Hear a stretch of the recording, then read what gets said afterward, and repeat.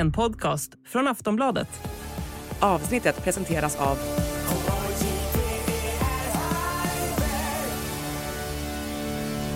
Stödlinjen.se, åldersgräns 18 år.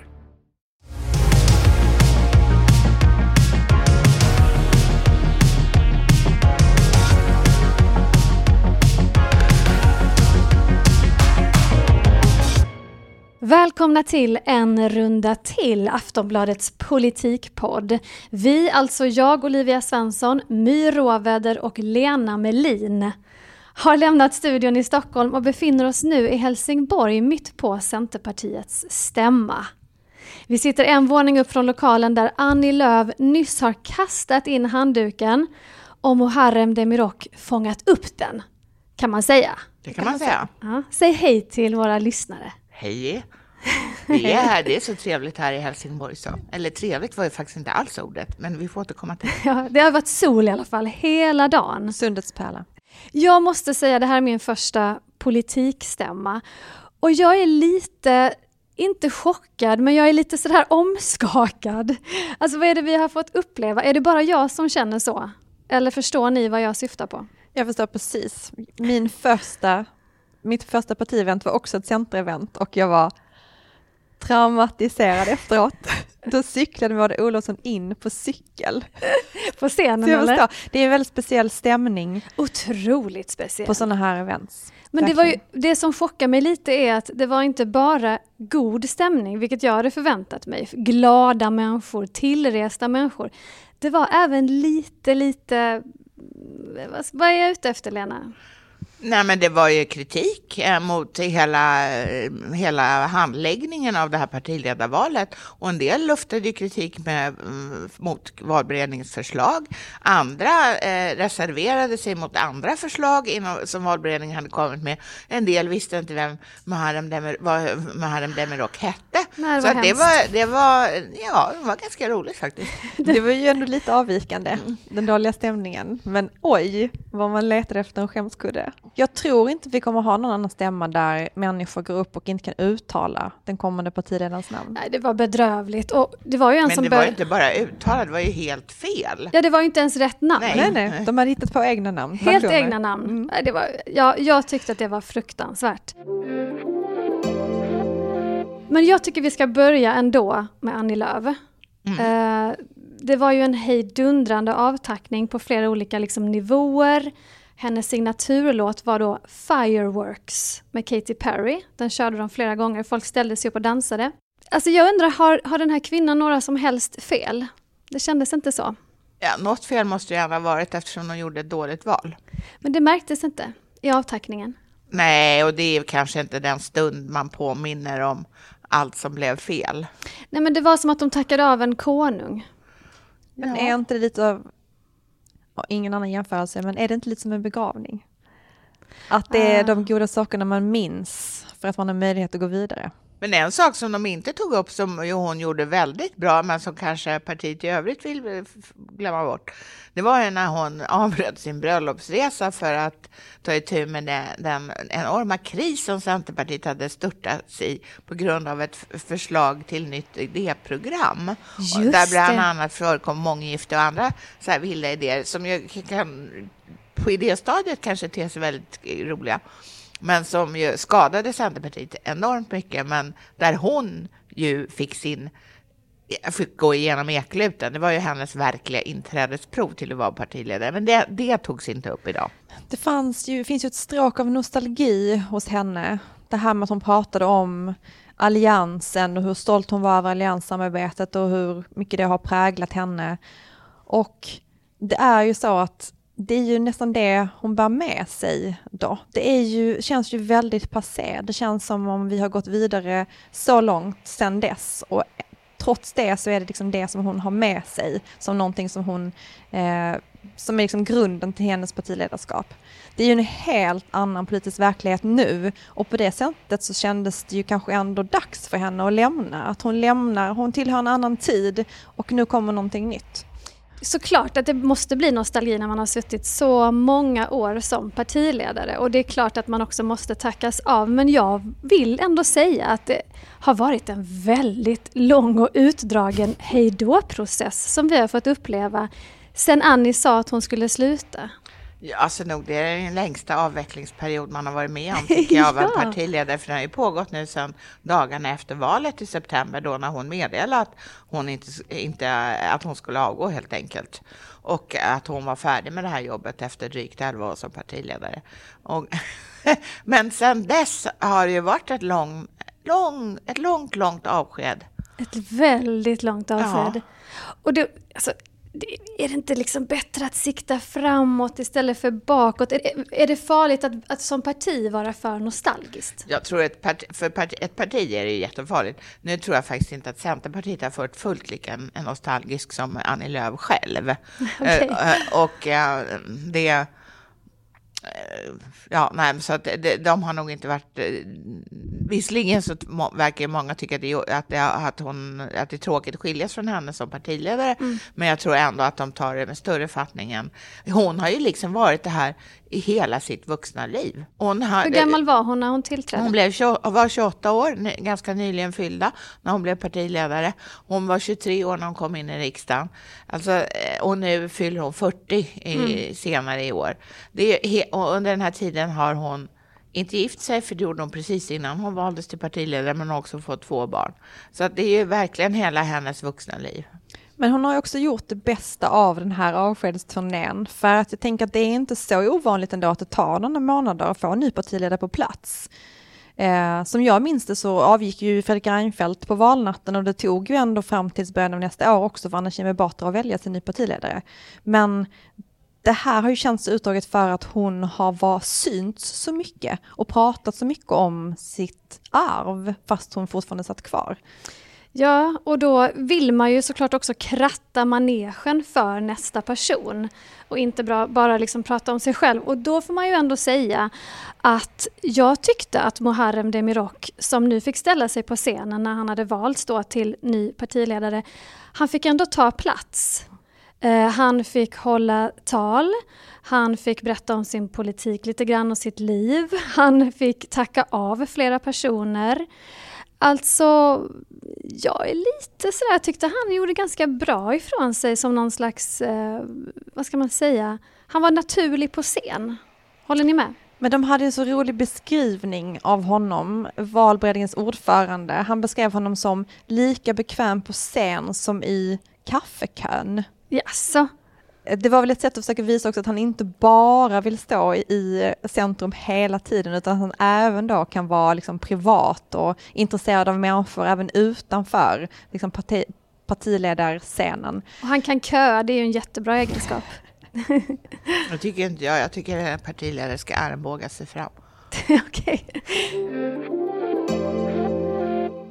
Imorgon ska ju han hålla sitt stora tal. Men nu som nyvald så höll han ju ett litet kort tal. Och där han koncentrerade sig på skolan. Ja, det måste jag säga. Det tog jag med mig, det här med uppväxten i Vårby gård. Där han ju då likställde bilden av att gå på universitetet med bilden av att bestiga Mount Everest. Det var en väldigt bra och väldigt tydlig bild, tyckte jag, av någonting som är en svårighet. Det tycker jag att det som kändes igen i det här talet var det som vi har sett under de här utfrågningarna också, att han är retoriskt väldigt skicklig, och han är retoriskt skicklig på det sättet att han kan förklara saker med bilder och han har exempel och han är tydlig i vad han har för visioner. Sen betyder inte det att det blir lätt sen när han ska stå till svars för sin politik eller ska tas fram politik.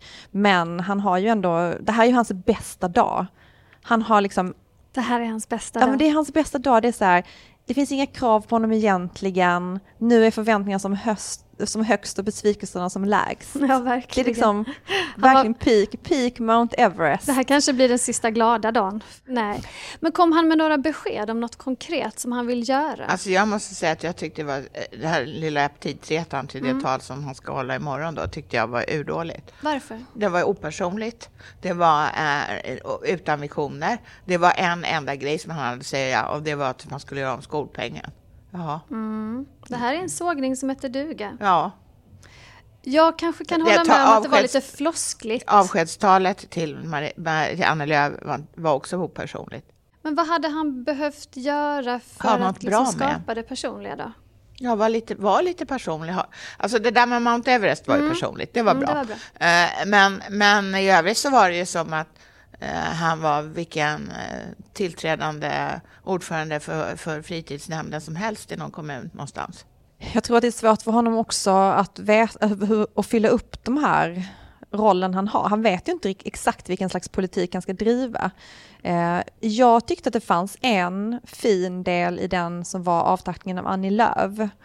Och det var det här när han vände sig till hennes döttrar och sa att ni kommer att läsa om er mamma i historieböckerna. Då det är kanske jag som har 2 små döttrar också som jag grät ju då, men jag gråter så lätt, så som sagt, det ska vi ju inte hålla som någon slags bevis för något. Men... Nej, och de hade också en väldigt fin present till Annie Lööfs, tyckte jag, som han räckte över. Och det var att de hade tryckt en bok med alla de här meddelanden som har kommit till henne över åren. Och att det var, om du någon gång tvivlar på dig själv, så titta i den här boken och se vad du har betytt för så många människor.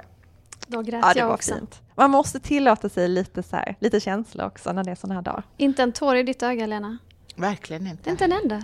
Nej. Du är hård som sten. Nej, men det krävs mera. Det krävs mera Hollywood om jag ska gråta.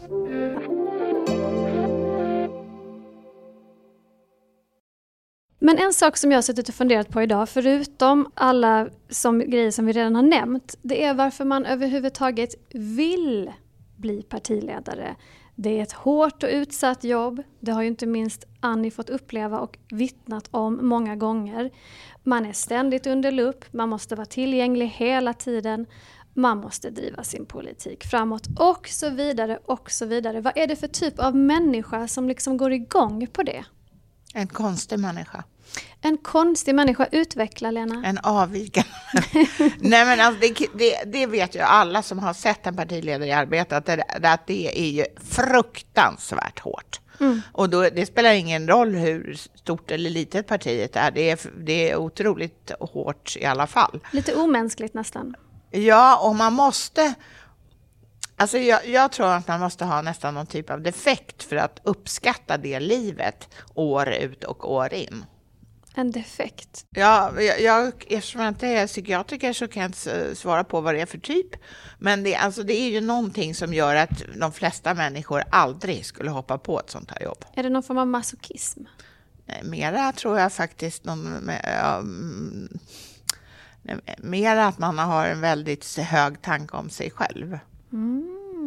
Och inte hatar att stå i centrum. Ja, det får man ju såklart absolut inte göra. Då kan man ju inte last a day.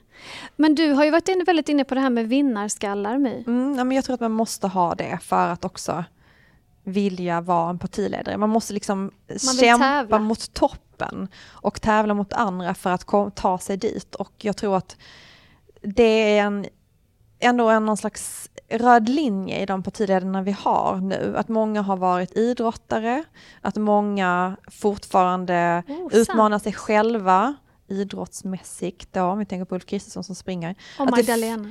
Exakt, som har varit simmare. Nooshi Dadgostar har också varit simmare. Väldigt det är ju den bästa sporten. men att det finns någonting i det här med att de säger att det är ett lagarbete. Men det är ju inte riktigt det på vägen upp till toppen. Och sen på toppen så är det ju inte riktigt 100% ett lagarbete heller, eftersom man är en ledare. Men om man skulle kunna vara snäll så skulle man kunna säga att man drivs av ideologin, av att hjälpa människor, av att förändra världen. Så är det ju absolut i botten. Det är ju inte så att i botten ligger ett politiskt engagemang. Annars så är det ju helt omöjligt att ägna sig åt det här. Som att liksom ta sig mot en partitopp. Men det måste kanske också då kombineras med ett annat driv. Någonting annat.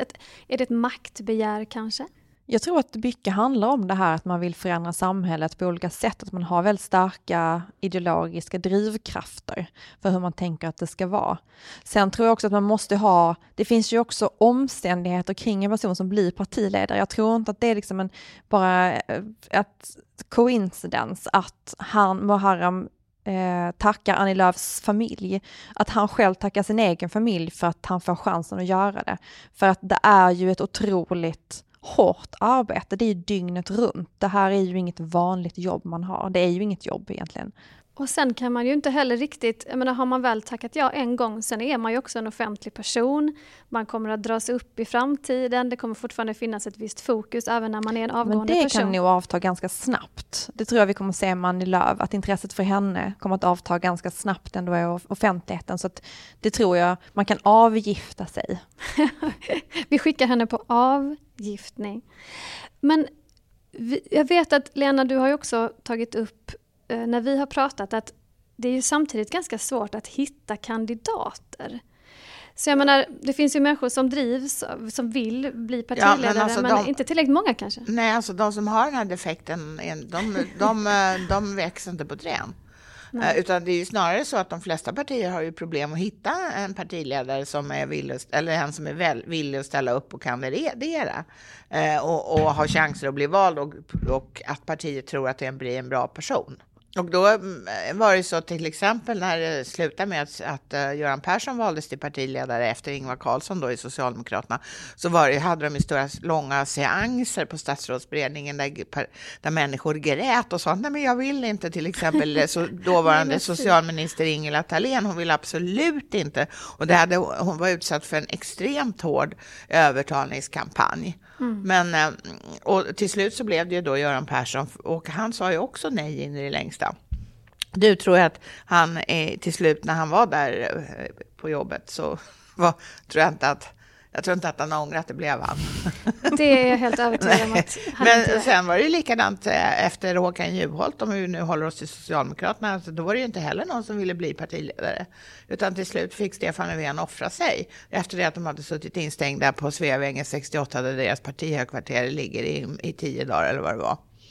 Och någon måste ju bli. Och någon då blev måste det han. ju bli. Ja. Och även i Centern nu så fanns det ju inte, det har vi också pratat om, det fanns ju ingen klockren kandidat. Alltså det har tagit ett tag att vaska fram och vi trodde ju länge att det inte skulle bli Demiroks, och så står vi här ändå idag. Men det var ju också så att de som man kanske trodde skulle vara intresserade och hade nog kanske fått ett bättre stöd än vad Demiroks har fått hittills. De hoppade ju av redan innan nästan hon hann avsluta sitt tal där, eller sin besked på presskonferensen om att de slutade. Emil Källström bland annat. Jag tror att det är ett så himla ostabilt läge för Centerpartiet nu också, att det krävs någon med mycket mod och lite kanske så här, jag har ingenting att förlora på att ta det här uppdraget. Det är okej om det kanske inte var för evigt och inte ha som ambition att bli en långvarig partiledare för Centerpartiet, vilket jag tror att Emil Källström kanske har i en annan, alltså han har kanske lite större ambitioner där, och då är det ett ganska skakigt läge att hoppa på.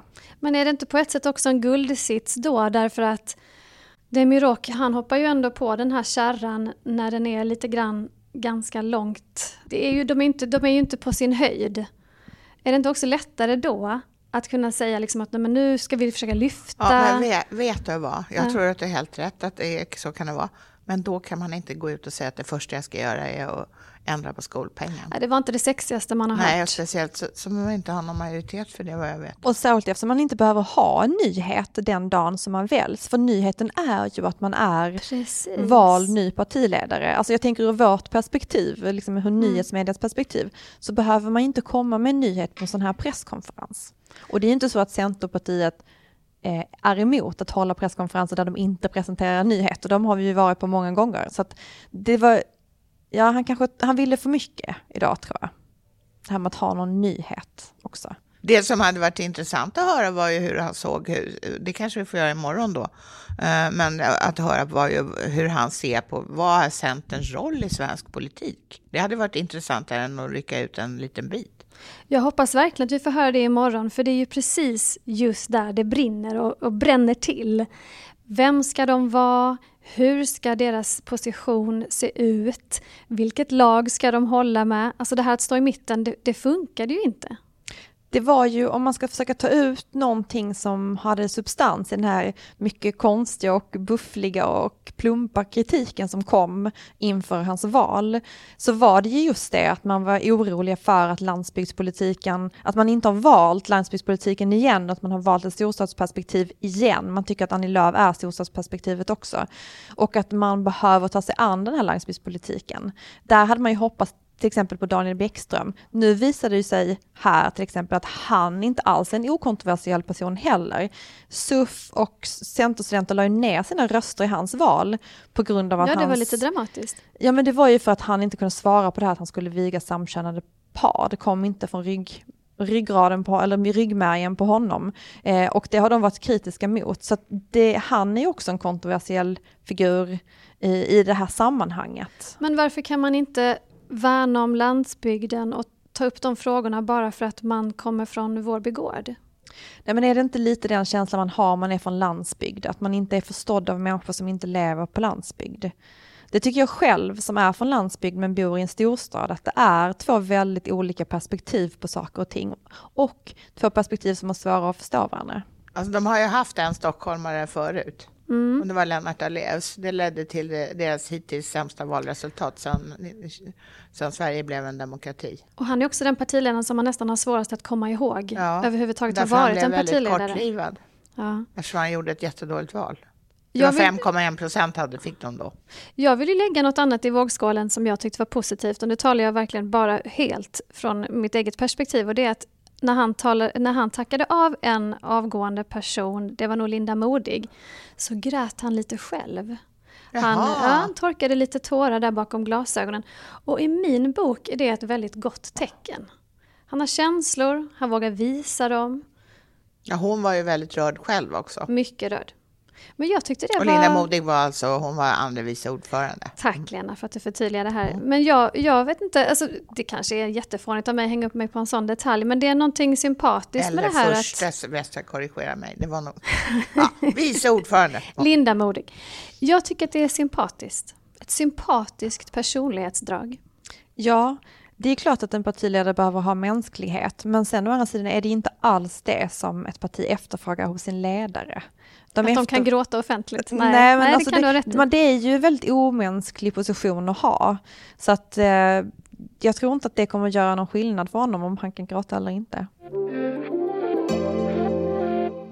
Det finns ju ganska intressant forskning om partiledare där statsvetaren Jenny Madestam har sagt att det viktigaste för en partiledare är att man lanserar budskap som känns äkta.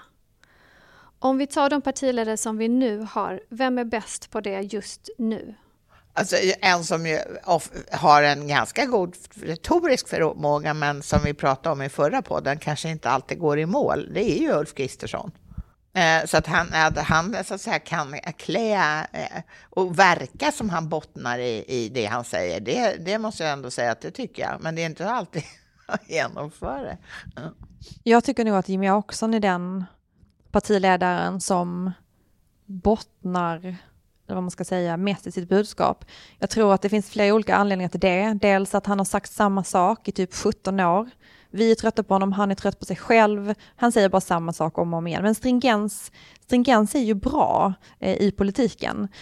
Och sen så tror jag också det handlar om att han är någon slags envåldshärskare i partiet. Det är ju väldigt lätt att bottna i sina åsikter när dina åsikter är partiets åsikter. Och ändrar sig dina åsikter så ändrar sig partiets åsikter.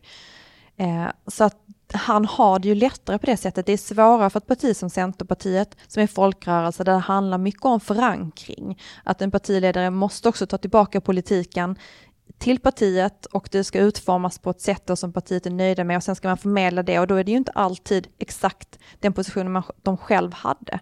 Så att han har ju en mycket mindre utmaning i att ha liksom den här kärnan som känns som att det verkligen är hans. En som däremot inte bottnar är ju Ebba Busch. Hon har ju stått genom åren med dammsugare ute i skogen och vid olika bensinpumpar och vad hon nu har hittat på som så att säga bakgrund till löften som hon nu inte kan infria. Så där visar det sig att nu får hon äta upp allt sitt poserande. Där hon absolut inte, där hon helt enkelt har lovat runt och hållit tunt. Ja, hon har lite ömsat skinn, känns det som. Jag tycker det ska bli väldigt spännande att följa Demiroks, men jag blev lite orolig för Centerpartiets räkning just i och med att den här... Det var ju lite liksom dålig stämning tidvis i lokalen där vi befann oss nu, bara för en stund sedan. Och då undrar man ju, eftersom de då sa i något tal här att Centerpartiet är bäst på att festa.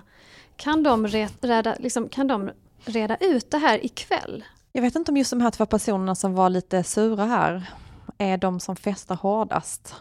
2 äldre män från norra Sverige. Ja, men det var ju, alltså, ungdomsförbundet var ju lite sura på någon. Och, alltså, men det var lite sådär. Det var inte bara alltså, jag skulle vilja säga att den röda mattan var ju inte utrullad för Demiroks. Nej, verkligen inte. Alltså dels det att det möttes en herre som gick upp till talarstolen sa att du är säkert bra, men jag har aldrig träffat dig. Och det är också liksom så här jobbigt. Usch, det var stelt. Ja, speciellt som det brukar ju vara det som blivande partiledare som vill ha jobbet gör. Det är ju att de håller på och reser år ut och år in innan den här magiska ögonblicket att ska väljas en ny partiledare kommer och besöker varenda partiförening och skakar alla händer som finns. Han sa ju att han hade varit överallt i princip. Ja, men det hade han ju uppenbarligen inte eftersom inte den här mannen hade träffat han honom. Glömde en stad någonstans. Han glömde Robertsfors verkar det som. Ja. Vilket ju är extra konstigt eftersom Odd Olofsson bodde där jättelänge. Jag tycker det är ganska lätt hänt att glömma Robertsfors. Med all respekt för Robertsfors. Ja, men jag ska ju inte heller aspirera för att bli partiledare. Nej, och du kanske inte tänker på att Odd Olofsson bodde där. Hörrni, vi ska ju prata mer imorgon redan. Vi stannar ju kvar i Helsingborg och levererar extra podd härifrån. Extra podd. Och då blir det såklart mer om Centerns nya ledare. Men nu ska ju partiet börja festa och My, du ska göra en intervju. Så då flyr vi från det här rummet helt enkelt. Hej då! Hej då!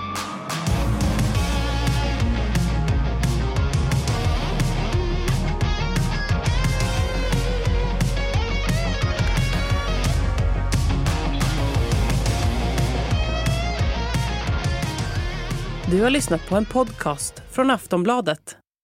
Ansvarig utgivare är Lena K. Samuelsson.